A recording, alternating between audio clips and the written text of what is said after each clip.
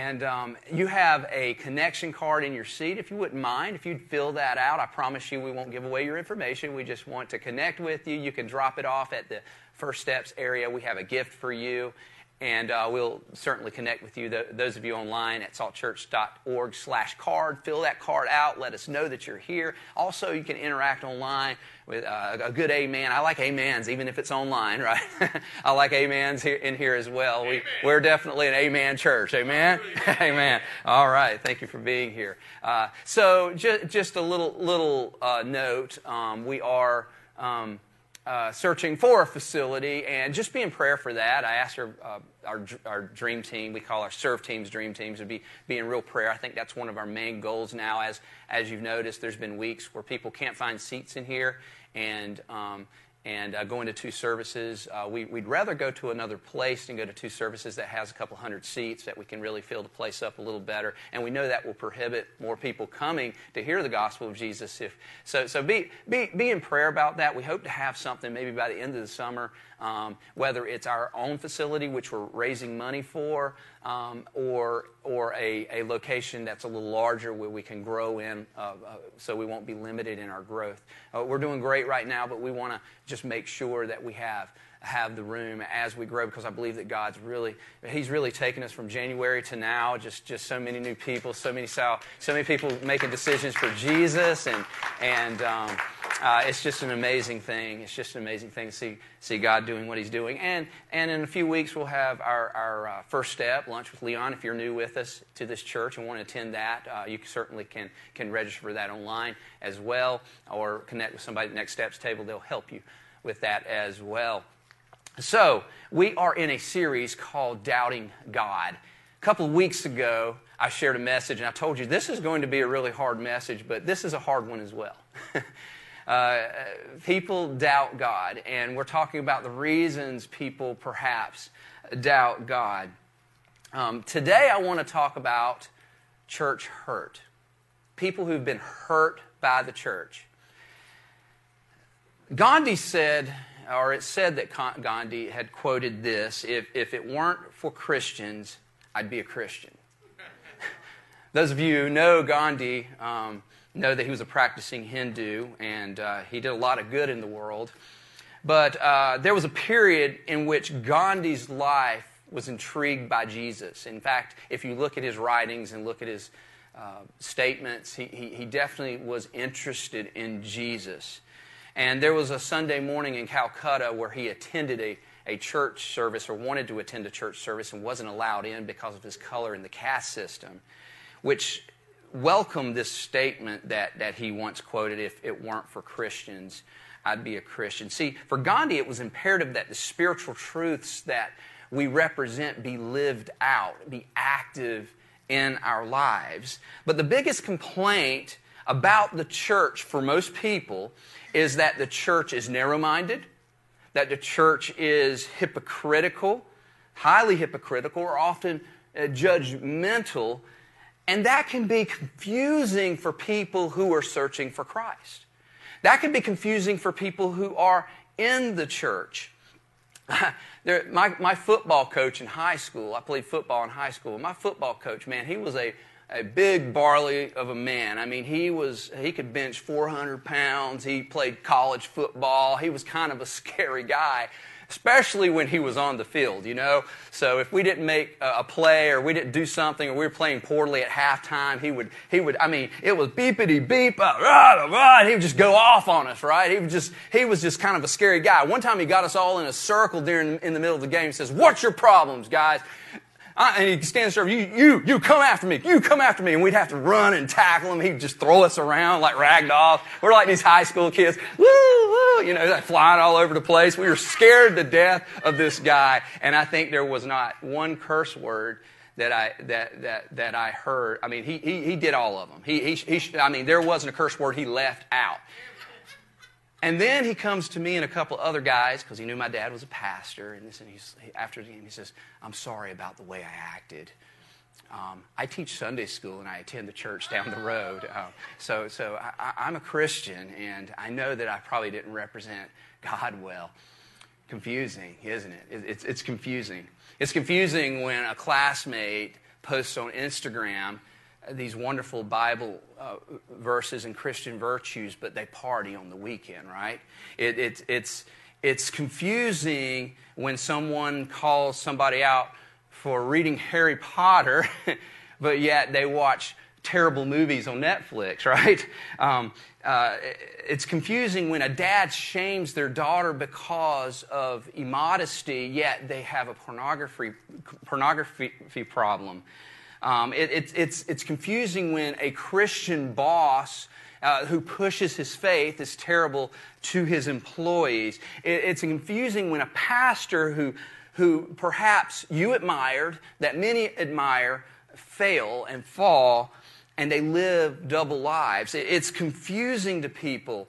It's like going to a gym to lose weight and eat right, and then there's free Pizza Monday. True story, okay? There's actually a gym out there that offers free Pizza Monday and Bagel Tuesday and has a bucket of candy as you're walking out. It just doesn't make sense. It's confusing. And tragically, when so many people think of the church, they think of these things. They think of scandals. They think of abuse, right? They think of corruption, hypocrisy, judgment, hate, self-righteousness. That's what they're thinking about. And if Jesus himself is full of grace and full of truth, why do Christians not represent any of these things? Why do they not represent grace? Why do they not represent truth? Instead, they represent lies, and they represent anything but grace. Brennan Manning said it like this: the single greatest cause of atheism in the world today is Christians who acknowledge Jesus with their lips, then walk out the door and deny him by their lifestyle. This is what is unbelieving. This is what an unbelieving world simply finds unbelievable. The title of my message today is When the Church Hurts You. When the church hurts me, perhaps that's you in that. When the church hurts you, what do you do when the church hurts you? What do you do when Christians let you down? Christians do things that don't represent Christ. Let's pray for a second, because this is a challenging message, and for some of you, you are hurting, and we're just asking God that your Spirit be with us today, that the Word of the Lord would speak truth to somebody's heart, and if there's anybody hurting today because of something someone in the church or the church did to them, that they would find healing, they'd find truth in this message. In your name, amen. So if you've been confused, if you've been hurt, if you've been disillusioned, and you've been angered by the church, guess what? You're not alone, because Jesus was angered by the church, okay? He was angered at the Pharisees. In fact, he got pretty heated, and he called them hypocrites. Watch what it says here in Matthew 23, 27, and 28. What sorrow awaits you, teachers of religious law, and you Pharisees. Hey, those are church people, right? They're right there. He calls them hypocrites. For you are like whitewashed tombs, beautiful on the outside and filled on the inside with dead people's bones and all sorts of impurities. Outwardly, you look like righteous people. You wear the clothes, you look the part, you look great, but inwardly your hearts are filled with hypocrisy and lawlessness. Now that word hypocrite, it was used 17 times, and it was used by Jesus, and every time Jesus used it, it was for the intention of correcting someone, and that word actually meant something in that day. It was actually an actor's term. An actor would play several parts, usually in one show or one play or one theatrical performance, and they would wear masks. So a man or a woman or whoever's in the show could play a man at one scene and play a woman in the other scene. So they would just trade out the masks. And this was the first time in Scripture that we see. In fact, Jesus did this. I love the creativity of Jesus. This was the first time we see, outside of an actor's term, it used to indicate and show people being fake people. And Jesus used it for the first time. Jesus used this first time ever. The hypocrite was used outside of a theatrical term. So what he was saying to them is like, you wear one thing and then you put on another. You pretend that you're giving for the glory of God, but you're doing it to be seen by man. You pretend to be fasting, but what do you want to do? You live another way. You're just looking good on the outside. You pretend to be generous, but you take advantage of people and you oppress people with your religious thoughts. You're praying to be heard. You're not doing it for the right reasons. You're living one way. And what he was doing, he wasn't calling out the sin. He was calling out the act. He was calling out the show that they were putting on. He wasn't calling out the sin. He wasn't like, woe to you who curse when somebody cuts you off in traffic, right? He doesn't say that. He doesn't say, woe to you who has a temper when you wait 20 minutes in the Taco Bell line and then you get there and nobody shows you any courtesy. That's not a personal story, is it? Or woe to you who watch bad movies on Netflix. He doesn't say that. He says, woe to you hypocrites who do those things, but you pretend not to do them. You pretend to do something else. In fact, Jesus gets real heated here, because Jesus gets angry too. And he says, you snakes, you brood of vipers, how will you escape being condemned to hell? How do you really feel, Jesus? Wow. And so many Christians kind of represent this. So why is that? Let me help you understand a little bit today. Why do we get it wrong? And why on the other side do you see it wrong? Okay? Why do we get it wrong? There's three sets of people here. The first one is some claim to be Christians but really aren't. Okay? They go to church. They participate in the projects maybe. They may even serve. They attend a Bible study. But it may surprise you and shock you that everybody says that says I'm a Christian isn't actually a Christian. There are people who've never been transformed by the gospel of Jesus Christ. There's people that never had an encounter with God that has been transformed from the inside out by the glory of the gospel of Jesus Christ. No, there are people that actually have not given their lives to Jesus that would perhaps call themselves Christians, maybe by association with the church or association with the family or whatever, or maybe they're participating in church. In fact, Jesus says it like this, or Titus says it like this, the book of Titus. They claim to know God, but by their actions they deny Him. They're not acting like Christians. They say they're Christians. They're not acting like it. And they don't see fruit. You don't see fruit. So how do we judge people like that? Well, how do we know? We don't want to judge, obviously, but we can. Jesus gives us a pretty clear instructional guide of how to see whether somebody is living a fruitful life, right? That's right. He says this in Matthew, by their fruit you will recognize them. Well, okay. Not rocket science, right? By their fruit you will recognize them. Are grapes gathered from thorn bushes and figs from thistles? Likewise, every good tree bears good fruit, but every bad tree, bears bad fruit. A good tree cannot bear bad fruit, and a bad tree cannot bear good fruit. Every tree that does not bear fruit is cut off and thrown into the fire. Subject for another day. So then, by their fruit, you will recognize them. He repeats that, right? He says, you will recognize them. And he says, not everybody who says to me, Lord, Lord, will enter the kingdom of heaven, but only he who does the will of my Father in heaven. So going to church doesn't make you a Christian. Attending a Bible study doesn't make you a Christian. Hey, believing in God, this may shock you, believing in God doesn't make you a Christian. Following Jesus makes you a Christian. I heard one person say this, going to church on Sunday doesn't make you a Christian any more than standing in a garage makes you a car, okay? Being a Christian is about following Jesus, is becoming like Christ. And when we hurt because of what somebody did, they may not really walk with God. They may not really walk with Jesus. They may not really have a relationship with Jesus. And some of the meanest people I've ever met have been in the church. I'm going to be honest with you. I've seen some really, really nasty people in the church. We see their fruit and we know. But there's a second level or group of people here too that may have hurt you, and some are Christians, but they are not spiritually mature. They're Christians, they know the Lord, but they may be newbies, new to the faith. They're still trying to figure it out.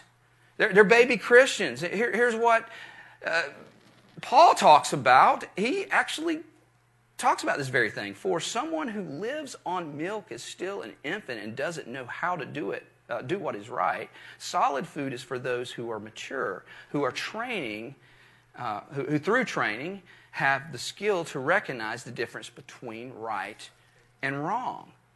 So they may be born into the kingdom of God, but they're still making a lot of stupid mistakes because they haven't figured out how to live the Christian life yet. They're still taking those steps into it. They're maturing, but they're just beginning, right? They're beginning in their walk. And you have to have some leniency on these people, okay? One pastor shared that he had an encounter with Christ in college through reading a Gideon's Bible. And his buddy had the same encounter in a whole other area. And he says when he got in, he says, man, you're not going to believe what happened to me. He says, I think I'm a follower of Jesus now. The other guy says, no effing way, I am too. I just found Jesus too. And it's like, wow, let's go celebrate. So they went out and got drunk to celebrate finding Jesus. And that pastor is Craig Rochelle, one of the largest churches in America, the largest church in America today. He said, they don't know. They don't know. They found Jesus. They've had a transformational experience, but they haven't matured yet. They're babies. But there's also a second level too. There's those who I have to be really, really straightforward with you. These are those of you who are Christians and you're not growing. You're not a babe forever. And there comes a point where you have to be eating meat. In fact, Paul got really, really frustrated with the Corinthians church. He says, I gave you milk, not solid food, and you were not ready for it. Indeed, you are still not ready for it. You are still worldly. And I've had to have conversations with people right here in our church, sitting on the couch in my living room. And I'm like, I don't see fruit. I don't see, what are you doing? Where are we going? Am I still going to be able to be your pastor if I don't see any level of growth? You have to have those talks sometimes. So we need to be growing in our faith, which leads me to the third set of people, and that's some are Christians and maturing and still make mistakes. We just make mistakes. We're maturing. I'm maturing. We're trying to do our best, and we make mistakes. And this doesn't necessarily make us hell-bound and we're destined for, forever and away from God. It doesn't make us hell-bound hypocrites, okay? We're just making mistakes. We make mistakes. I mean, they may really love Jesus, but they've lied. They maybe lied to you, or they really, truly have a desire to love Jesus, but they may have done something mean to you or somebody else, or been dishonest about something, or maybe they really love Jesus and, God forbid, had an affair on their spouse or something like that, but they really do love Jesus. Now, it's no excuse, but even the most faithful people, here's the thing, that even the most faithful people can be deceived. The most faithful people can be deceived. And no matter how long you've been a follower of Jesus, you are vulnerable to sin, okay? Anytime we think that we're not vulnerable, be careful, because you are more vulnerable when you think you're not vulnerable to sin. And pride comes before the fall, right? And we all fall short. Here's what 1 Corinthians 10:12 says. So if you think you are standing firm, I'm pretty good. I haven't sinned. I'm living right? Be careful so you don't fall, because we all fall short. Genesis says sin is crouching at the door and desires to have you. Yeah. That's kind of a scary, I just imagine this little monster standing at the door just waiting to jump out at you. It's waiting anytime. Anytime you think you're not vulnerable, beware. We are all going to let people down. We all fall short. But here's the deal. When we fall short, both sides of the house, when we fall short, what do? We blame our circumstances. Oh, I was tired. You know my heart. You know I don't. God, it was just a bad week. It was a bad day.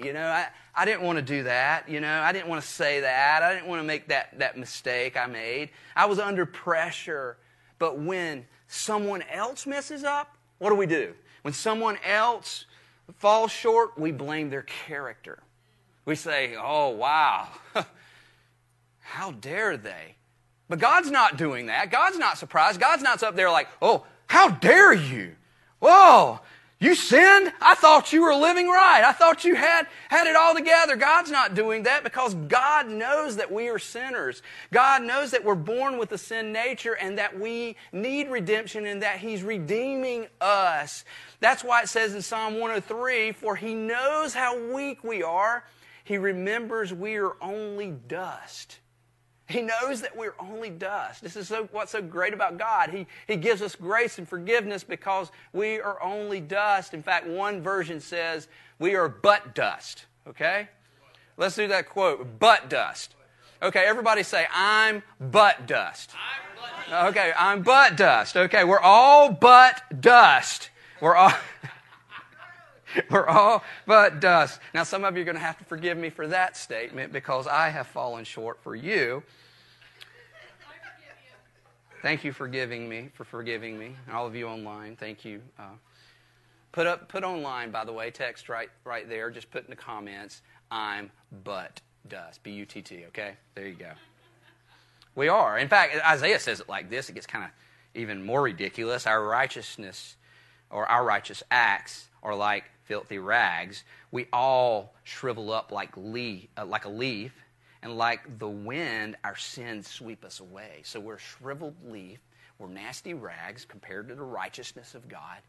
And we are just dust, but God knows that. He knows we're imperfect. He knows we need redemption. And if you've ever been hurt by Christians, if you've ever been hurt by the church, perhaps your expectations are a little high of people.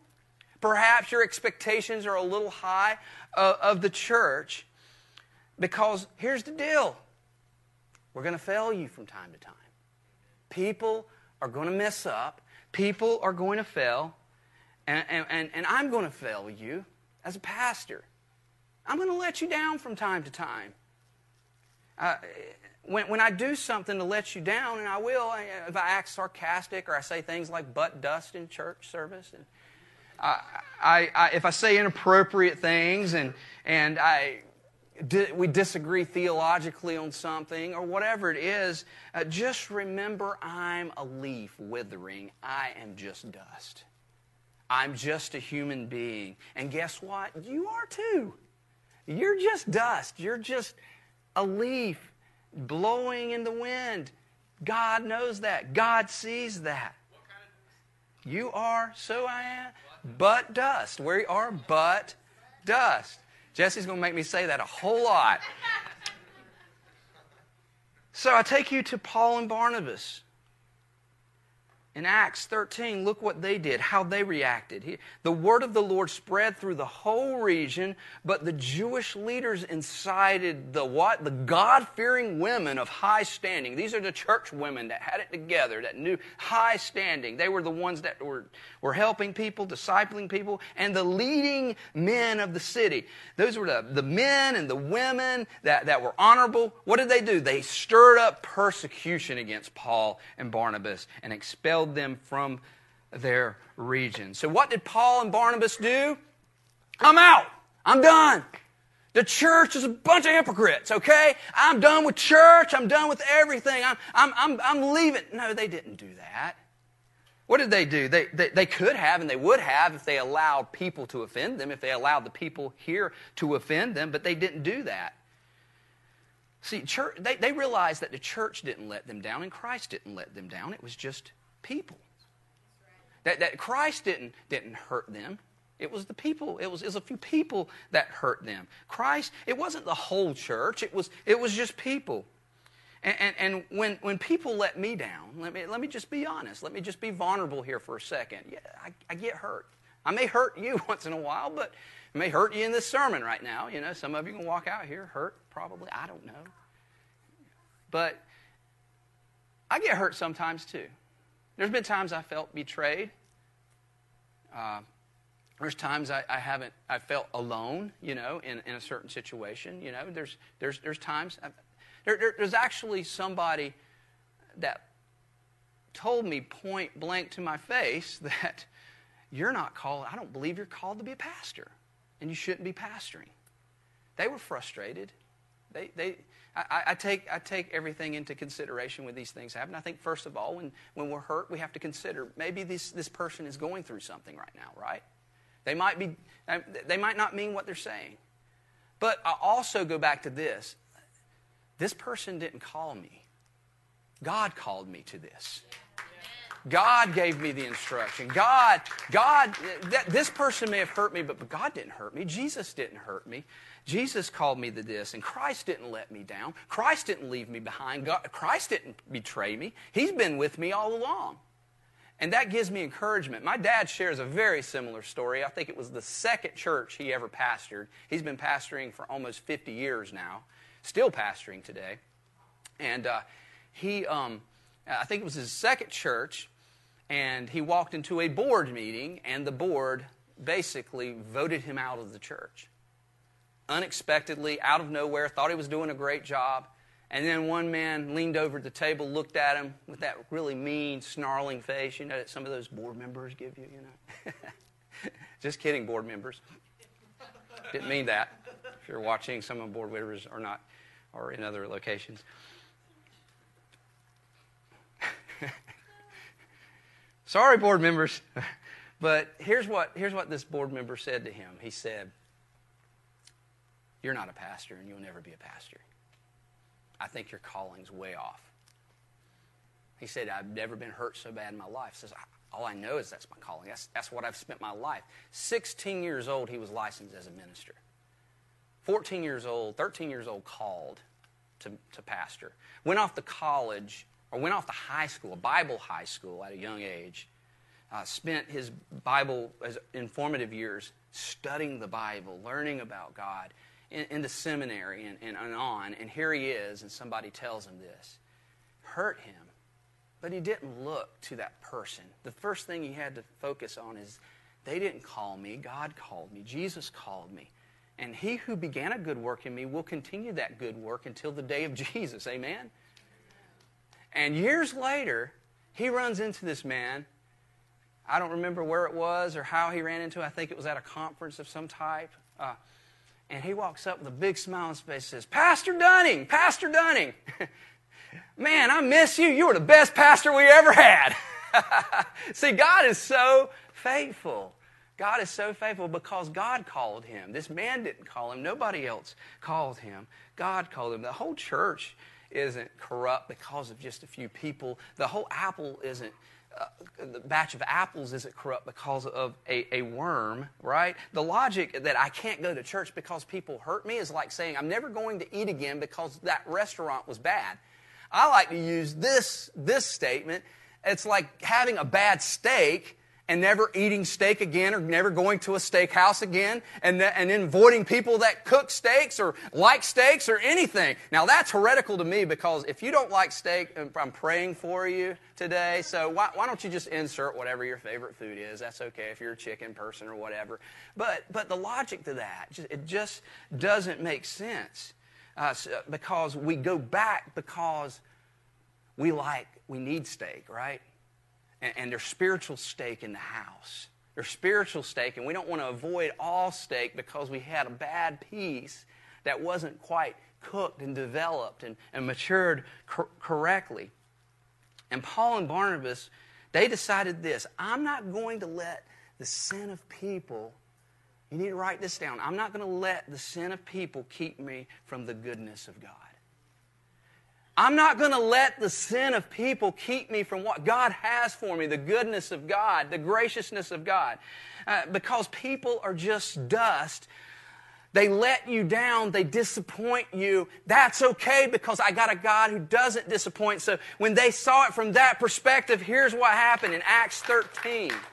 Amen. In Acts 13, it says, so they did what? They shook the dust off their feet as a warning to them, and went to Iconium, and the disciples were filled with what? Joy. They were beat up, they were betrayed, people were mean to them, and they were filled with joy and with the Holy Spirit. They were filled with the joy and the Holy Spirit. They shook the dust off their feet. They shook the dust off their feet. And here's the deal. At some point in your life, you're going to have to shake the dust off your feet. If you've been hurt, if you've been betrayed, if someone's misrepresented Christ and it's hard for you, at some point, you're going to have to shake the dust off your feet. And I'm not saying it's going to be easy because I don't want to misrepresent you. I know, I want to get, I know it's hard. I know these are things that you've been dealing with for a long time, what somebody's done for you. I know it's a really tough place in your heart that just, but it might require some more shaking by God. It might require some time. It might require some prayer. It might require some counseling. It might require some humbling of yourself. But at some point, you've got to shake it off. Because you'll never experience the joy and the fulfillment of the Holy Spirit, the filling of the Holy Spirit, if you're living with a disgruntled heart. And I've never met someone with joy that was holding a grudge, okay? And if you're holding a grudge, you will never experience the joy and the hope and the peace of God. So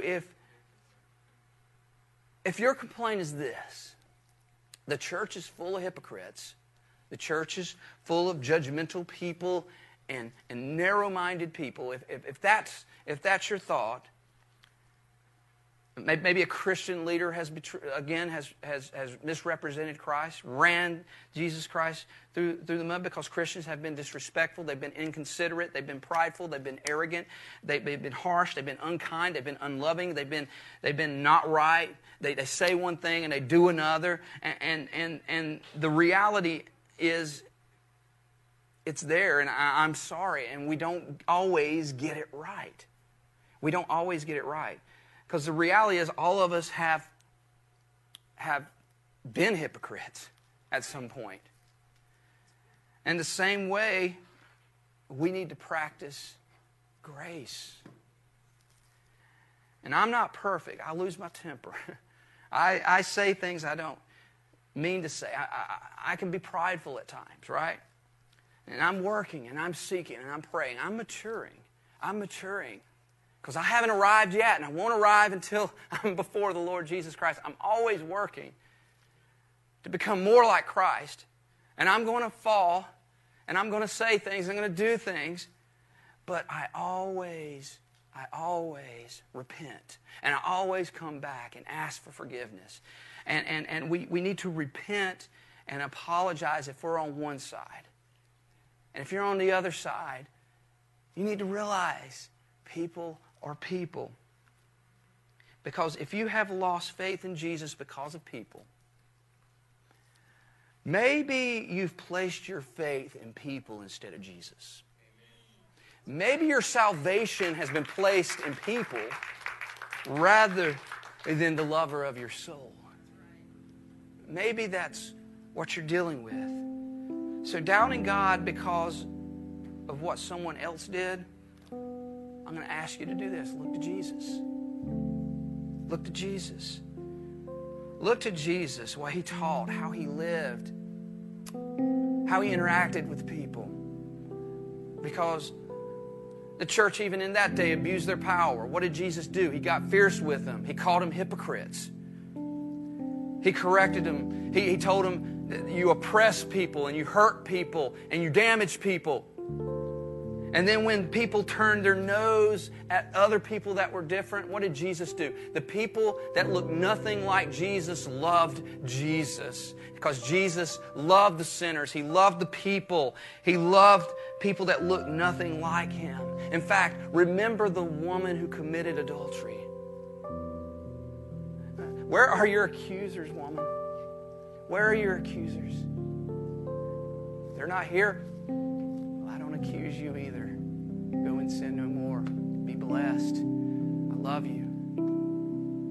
Jesus fellowshiped with tax collectors. The sinning of men, it was all around Him. But He loved them. He was gracious to them. He spoke truth to them, but He spoke it in love. sinners, tax collectors, prostitutes, outcasts. Everywhere Jesus went, he showed compassion to the least, the last, and the lost. He showed compassion. Because Jesus, here's the deal, Jesus has zero tolerance for hypocrisy, but he has unlimited grace for the sinner in need of forgiveness. Unlimited grace for the sinner. People don't give the grace that God gives. God, look to God. And we need to be honest, and we need to repent when we've done wrong. We need to apologize and forgive. And one of the most powerful things we can do is forgive others. Is when they repent and ask for forgiveness. And what I would say in apology, just as a pastor, for those of you who are unchurched and dechurched, once again I say, I'm sorry. I'm sorry with all sincerity that we've misrepresented Jesus. We've ran Jesus' name through the mud. We did not represent Jesus well. The church in parts of history haven't represented Jesus well. And I ask you to receive our forgiveness as a church. But please don't throw out everything because of us. Because we're just people. And I'm reminded of Jesus on the cross, how he hung there. And his own put him on there, right? If you want to look at it this way, the church put him on the cross. As he was hanging there, he looked down, and then he looked up. And he didn't say, God, smite them to hell. He didn't say any of that. He didn't, these church people, they're such hypocrites. As he was up on the, what did he say? He said, forgive them. See, that's the heart of our Savior. Forgive them because they don't know what they're doing. They have no clue what they're doing. And our hope, and my hope, is that we can offer, on both sides of the aisle, offer that same grace, that same mercy that Jesus gave us. If you're doubting God today, don't put your hope, don't put your faith in people. Put your faith in Jesus Christ. He will never leave you. He will never forsake you. He will never betray you. He will never walk away from you. He is there. He's the closest friend that you could ever have. Father, in the name of Jesus, we ask you, as all heads bowed and all eyes closed, as we pray today. We thank you that your word speaks truth about wherever we are in our lives, our spiritual walk, Lord. And if we're doubting you today, God, I know that you are indeed sharing with us through your word that you are truly available to us, that you can heal us, that you can bring us back to the fullness we find in you, Lord. Today, God, if there's one here that does not know you as their Lord and Savior, maybe they're in that first category, or maybe they're even further along from that first category, and they've never really had a transformational experience with you, Lord. May today be their day. If that's you today, if you would just, God's pulling you towards Him. You've never made a commitment to Jesus. You've never given your life. You've never made a decision for Jesus. If that's you today, if you would just say this with me, just pray this with me, and it's nothing about the words, it's about our hearts. Because all He wants is our hearts. He doesn't care where you've been. He doesn't care what you've done. He doesn't care that you've denied Him. He doesn't care about any of that. Today, He is available for you. And if you'll just say this, just, Lord, I believe that you are the Son of God and that you died for my sin, because my righteousness is of filthy rags, but because of you, I have been made right with the Father. So today I give my life to you and I make a decision to follow you, Lord. Today I give my life to you. Come into my heart and transform me. I'll never be the same again.